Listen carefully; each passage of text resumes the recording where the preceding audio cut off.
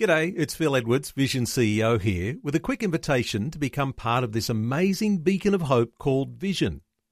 Together we can put our love into action to help people of all kinds build or rebuild their lives on the truth of God. Please consider the part you can play during our upcoming Visionathon appeal, remembering that it's your support that makes Vision possible, including this podcast. Audio on demand from Vision Christian Media. Coming up today on The Story. You're in that environment where you're always critiqued. So whether it was in a dance class or an acting class, you're critiqued on your performance. So it was very much about what you do and how you look. And I remember being in a dance class, and I honestly can't even tell you exactly what she said, but my dance teacher made a comment about my weight, and something switched in my mind, and that kind of took control of my life for quite some time. The Story. G'day, I'm Jimmy Colfax. Welcome to The Story. Well, when singer and songwriter Mel Crothers was in her early teen years, she had no idea that a family crisis would have the unintended consequence of changing the direction of her life forever, and for the better. Today we'll hear her story and some of her music that was inspired by some of the other life challenges that she's gone through. That's singer and songwriter Mel Crothers having a chat and sharing her life journey with Eric Scatterbo today on The Story. Mel Crothers, welcome to the program. Thank you, Eric. Glad to have you with us, and let's go right to the beginning. Where were you born and raised? Born and half raised in Sydney, and then came to Perth when I was about 13 years old. Okay, and so what was life like growing up in Perth? Perth's a beautiful city, so it's a beautiful place to grow up. And I have a normal Aussie family, I guess. Mum, dad, a sister. She's about 6 years older than me, and for the majority of my childhood, it was pretty normal. And then, when I was about 14, things started to change in my family and got a little bit rougher. Yeah, share with us what happened. So my sister decided she wanted to do her own thing, I think, and as some teens do, and my parents weren't too happy about it, and so that caused a lot of tension in our family, and she actually left home when she was 15. And oh, wow. Yeah, so that was a big challenge that my family faced. And you're 5 years younger, you said? Yes. So we'd only just moved to Perth. She didn't like it. And, things weren't doing too good. And she left, and things changed dramatically in our family from that point on. Wow. So sorry to hear that. So tension in the family. What did you do to try to relieve the tension? What happened?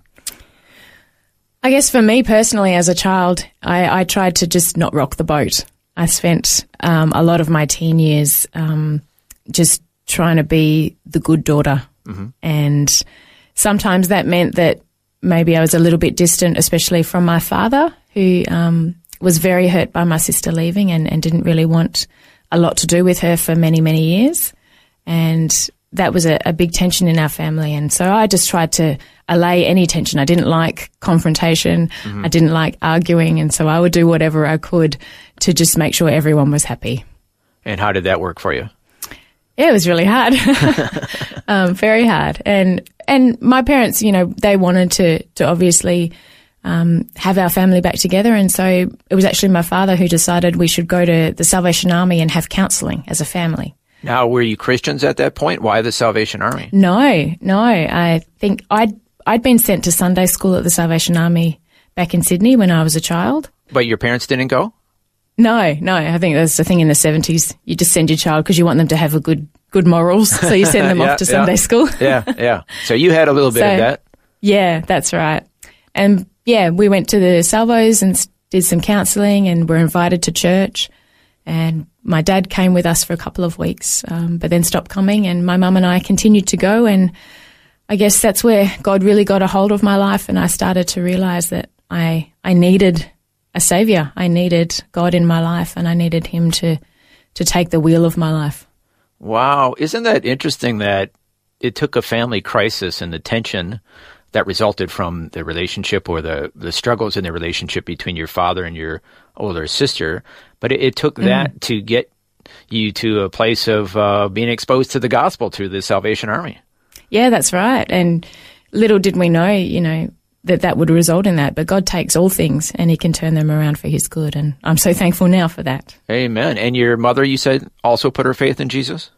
Yeah, so she's a part of our church now, and she's one of the most caring, beautiful pastoral care workers that we have. Wow. Yeah. And all because of this family crisis back in your teenage years. That's right. Wow. So what happened after that? So I finished high school, I went on to university, and I studied musical theatre, of all things. So what was your ambition at that time? At that time, I was going to be the next Hugh Jackman, the female Hugh Jackman. The female Hugh Jackman. I went to a place called WAPA, the WA Academy of Performing Arts. And at the time, that was the place to be in Australia if you wanted to have a career in musical theatre. That was the place to train. And I was fortunate enough to be accepted straight out of high school. Wow. So that's where I spent the next 3 years, immersed in that culture, immersed in that life. And in some ways, God took a back seat through a bit of that time.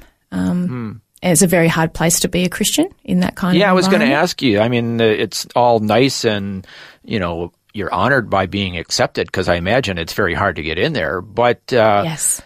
Yeah, how did it work out as far as being a Christian in that atmosphere? Yeah, I guess I was only 18, and so I wanted to fit in, and I wanted to, in some ways, that pleasing and that wanting to make sure everyone was okay that happened in my family, that kind of continued into my young adulthood. And yeah, it sounds like you're a little bit of a people pleaser. Was that a fair statement? Yeah, I was. Mm-hmm. I was.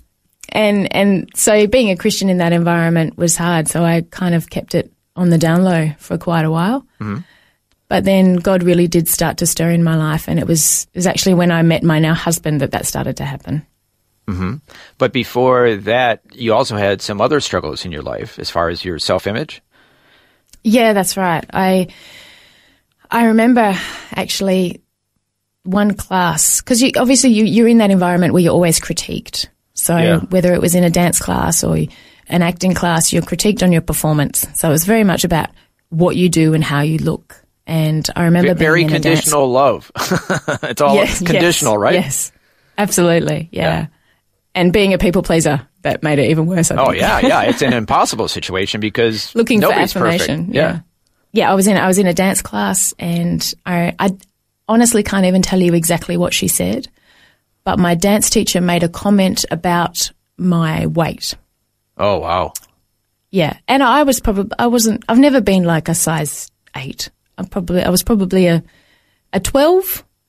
I've always been healthy looking, I guess you'd call it. Mm-hmm. Yeah. So in other words, weight has not been an issue for you. No,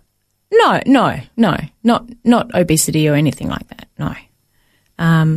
But she made a comment, and something switched in my mind, and I spent the next probably 9 months counting every calorie, writing it down, going to the gym every single day. Even though I was in dance class for 2 or 3 hours a day, I would go to the gym every day after uni and on weekends. And that kind of took control of my life for quite some time. Now, in musical theater, your image and how you look and all that, that's like a big part of all that. Is that right? Absolutely. And at first it was great that people would comment, "Oh, you're looking really good." But then the weight kept coming off and coming off and coming off. More than you needed until the point where I didn't look as good. Yeah.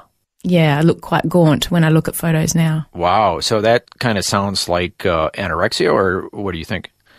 Not to that extent, I don't think, but definitely I was on the road to that because I let it control my life so much. Yeah. So what happened? Well, like I mentioned, I met my husband. And what did God he say? definitely had a plan in that. So he was also in the same building, but it was called the Conservatorium, so all the musicians. And he was studying jazz saxophone. So he was a saxophone player, playing jazz, couldn't resist. And they're not really into self-image and how much you weigh in jazz, I don't think. No, probably not. So that wasn't his struggle. No, definitely not. But we met and started dating, and I think, he definitely loved me back into into a healthy point of view of how I looked. And at the time, I didn't know, but he was a pretty nominal Christian, as was I. And so I really look back now and I see how God was in that. And he brought us together knowing what plan he had for us to use us into the future for his glory. And now looking back years later, you wrote a song about that period in your life? Yeah, I wrote a song called Beautiful. And I actually wrote it when I was turning 30, because even though I say that I got over that kind of really intense time in my life, I think I still carried that self-image, negative self-image, even into my marriage and into having children. Up until I was approaching 30, I still battled with that quite often, just not liking how I looked and always wondering what people thought of me in that regard. And I got to 30 and I thought, I've had enough of this. I've had enough of thinking about it. God, I need you to really break through in this part of my life. And so I sat with God and he showed me scriptures and he spoke to my heart, and I allowed him, because I think he would have done it any time, but I had to allow him to really break through and minister to me and show me that he'd created me and he'd made me who I am. He'd made me how I look, and that I was beautiful because of his love in me. That was the key. How he loved me and what he did for me, that's what true beauty is in me, and that I can then love others and show that beauty to others. Now you have found me, show me who I could be. You make me beautiful, beautiful. The way that you love me, the way you hold me tight and don't let go. I feel so beautiful, beautiful, through the love that you've shown me.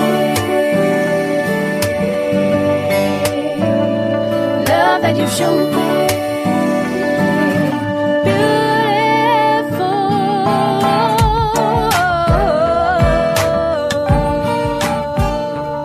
That's the song Beautiful by our guest today, singer and songwriter Mel Crothers. She's having a chat and sharing her story with Eric Scatterbo. Next, we'll hear more of her story, including a severe health challenge that she went through. That and some of her music when we return. The love that you've shown me, love that you've shown me. If this program has highlighted something you'd like prayer for, we'd love to pray for you. Call 1-800-PRAY-FOR-ME. That's 1-800-772-936. It's a free call. Or text 0401 132 888.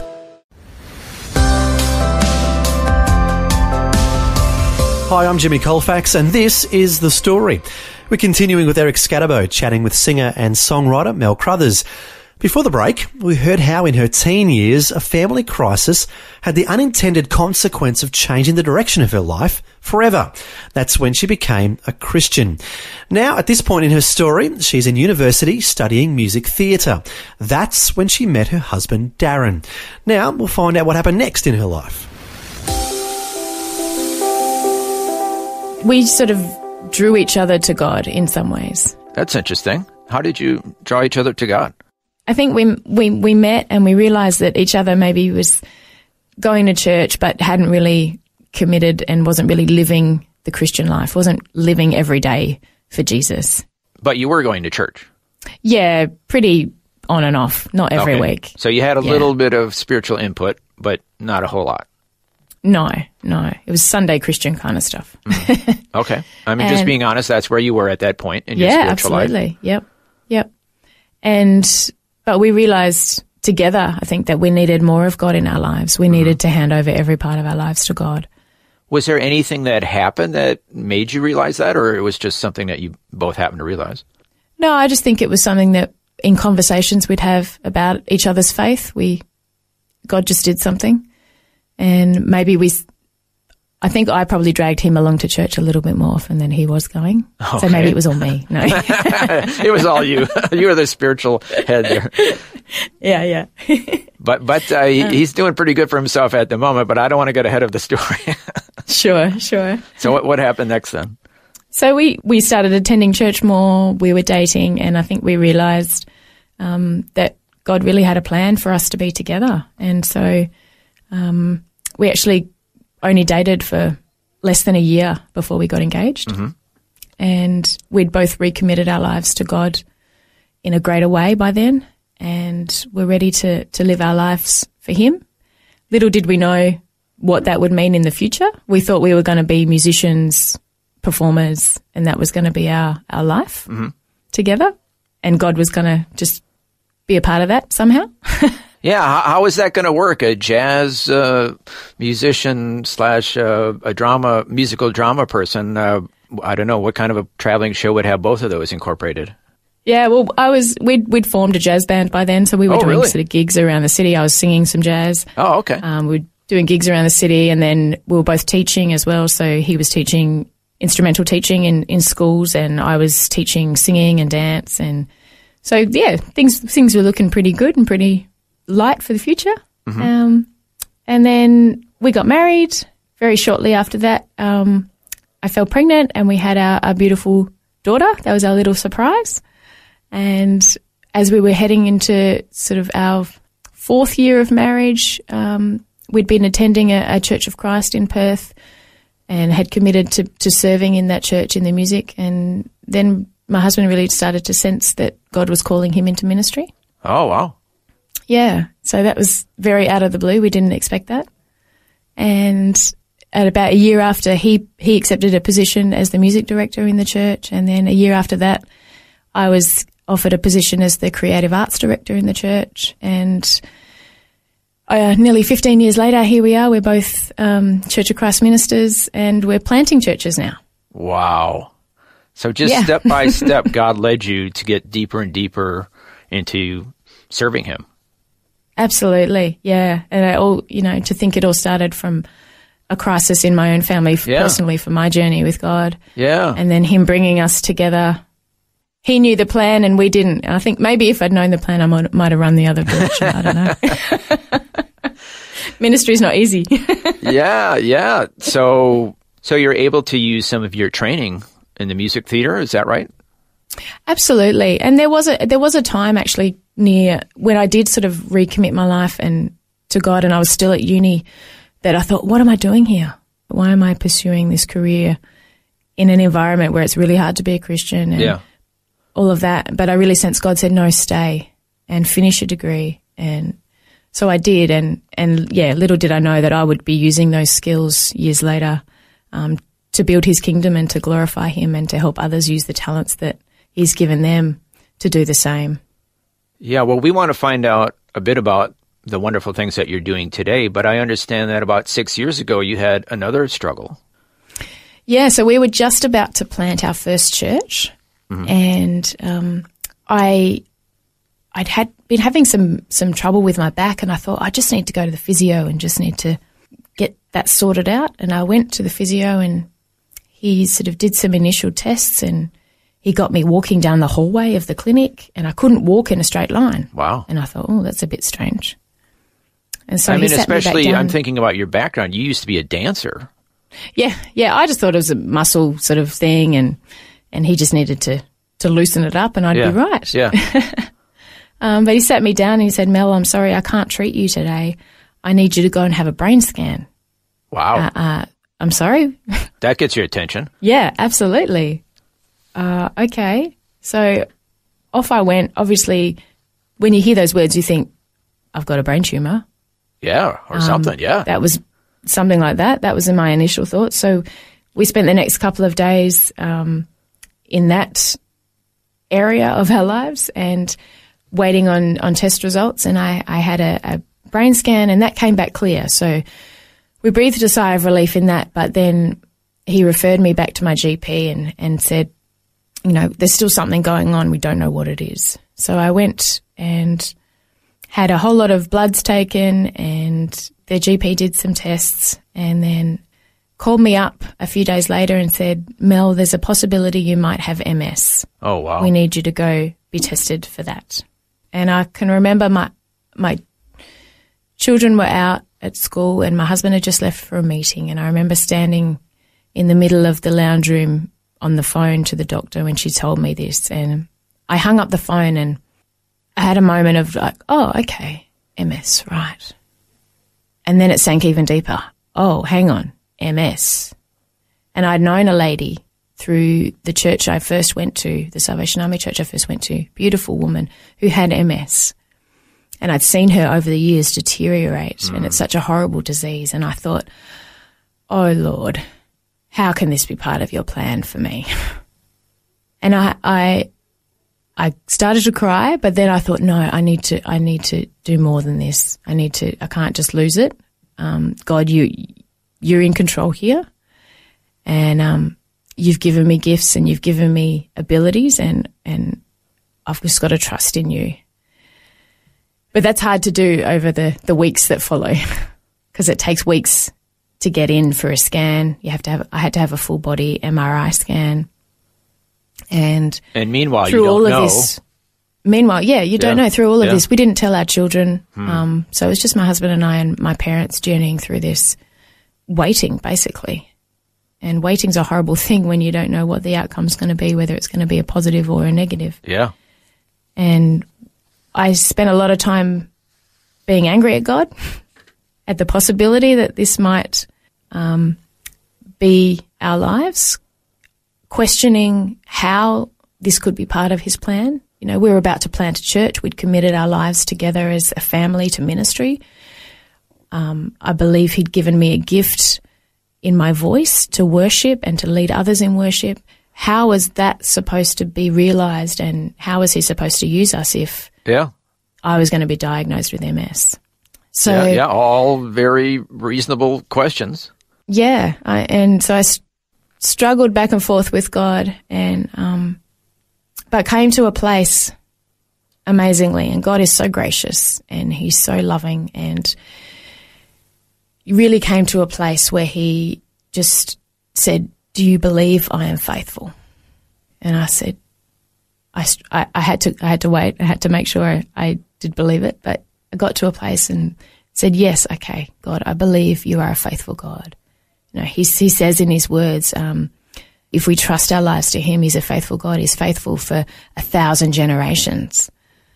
He said that to the Israelites, and that is a promise to us as well. Mm-hmm. And so I had to cling to that promise, and eventually got to a place, even before finding out what the outcome was, that, okay, whatever it is, God, you still have your plan in place, and you are still going to be faithful, and you are still going to use me and use us for your glory, whatever it is. Mm-hmm. And I don't know, I won't know till I get to heaven whether I was healed or whether I never had MS and this was just something that God was using in order to grow me. But the test came back negative, praise him. Oh, and praise the Lord. Yes, so I don't have MS, and I never will, because apparently they can tell through the scans. But the problem went away? And it subsided. It took a few months, but the symptoms just went away. And wow. Yeah. But not before having a bit of a scare. That's right, yeah. So basically for at least 8 weeks, we were waiting on results. So waiting to get in for a scan and then waiting on those results, and then seeing rheumatologists and all sorts of things.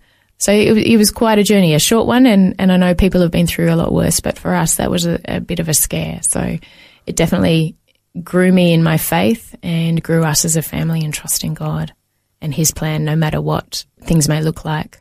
He is a faithful God. And you wrote a song about that? I did. It's called Faithful, and it was the title song of my second album, and it's a declaration that no matter what, God is faithful, that no matter what we face in life, he already knows what's going to happen before it happens, and all we have to do is to trust in him and give him glory through it all and journey with him, and he'll walk alongside us.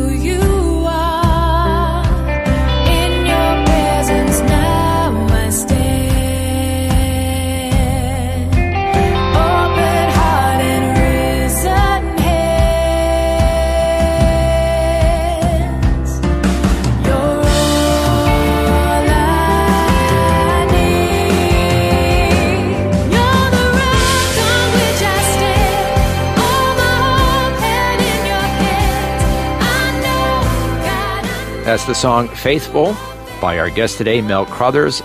Mel, thank you so much for sharing your story with us today. Thank you so much for having me, Eric.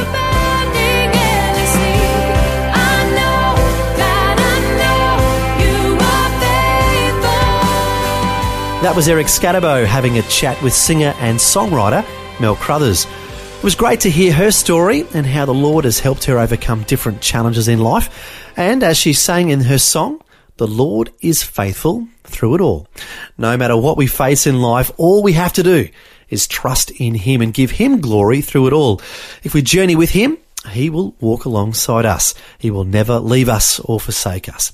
Well, if you would like to find out more information about Mel's music and her ministry, the website is melcrothers.com.au. That's Mel Crothers, CROTHERS.com.au. Well, thanks for joining us for Mel's story and some of her music. I'm Jimmy Colfax, encouraging you to share your story with someone today. Next time on The Story. There was something else at work here in this situation, and it wasn't just, oh, well, I'm an angry person. There was a definite spiritual thing that was at work, and it was a real decision to go in and say, you know what, I need to overcome something here because I don't want to be this person. I don't like who I am at this time. I don't like what I've been doing. I don't like the fact that I just hit my husband. That's not who I want to be.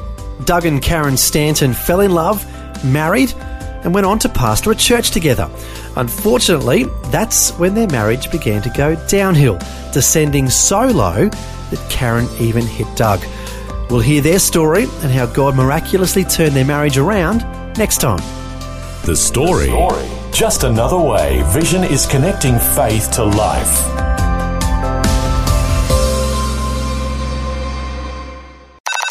This program is a production of Vision Christian Media. To find out more about us, see vision.org.au.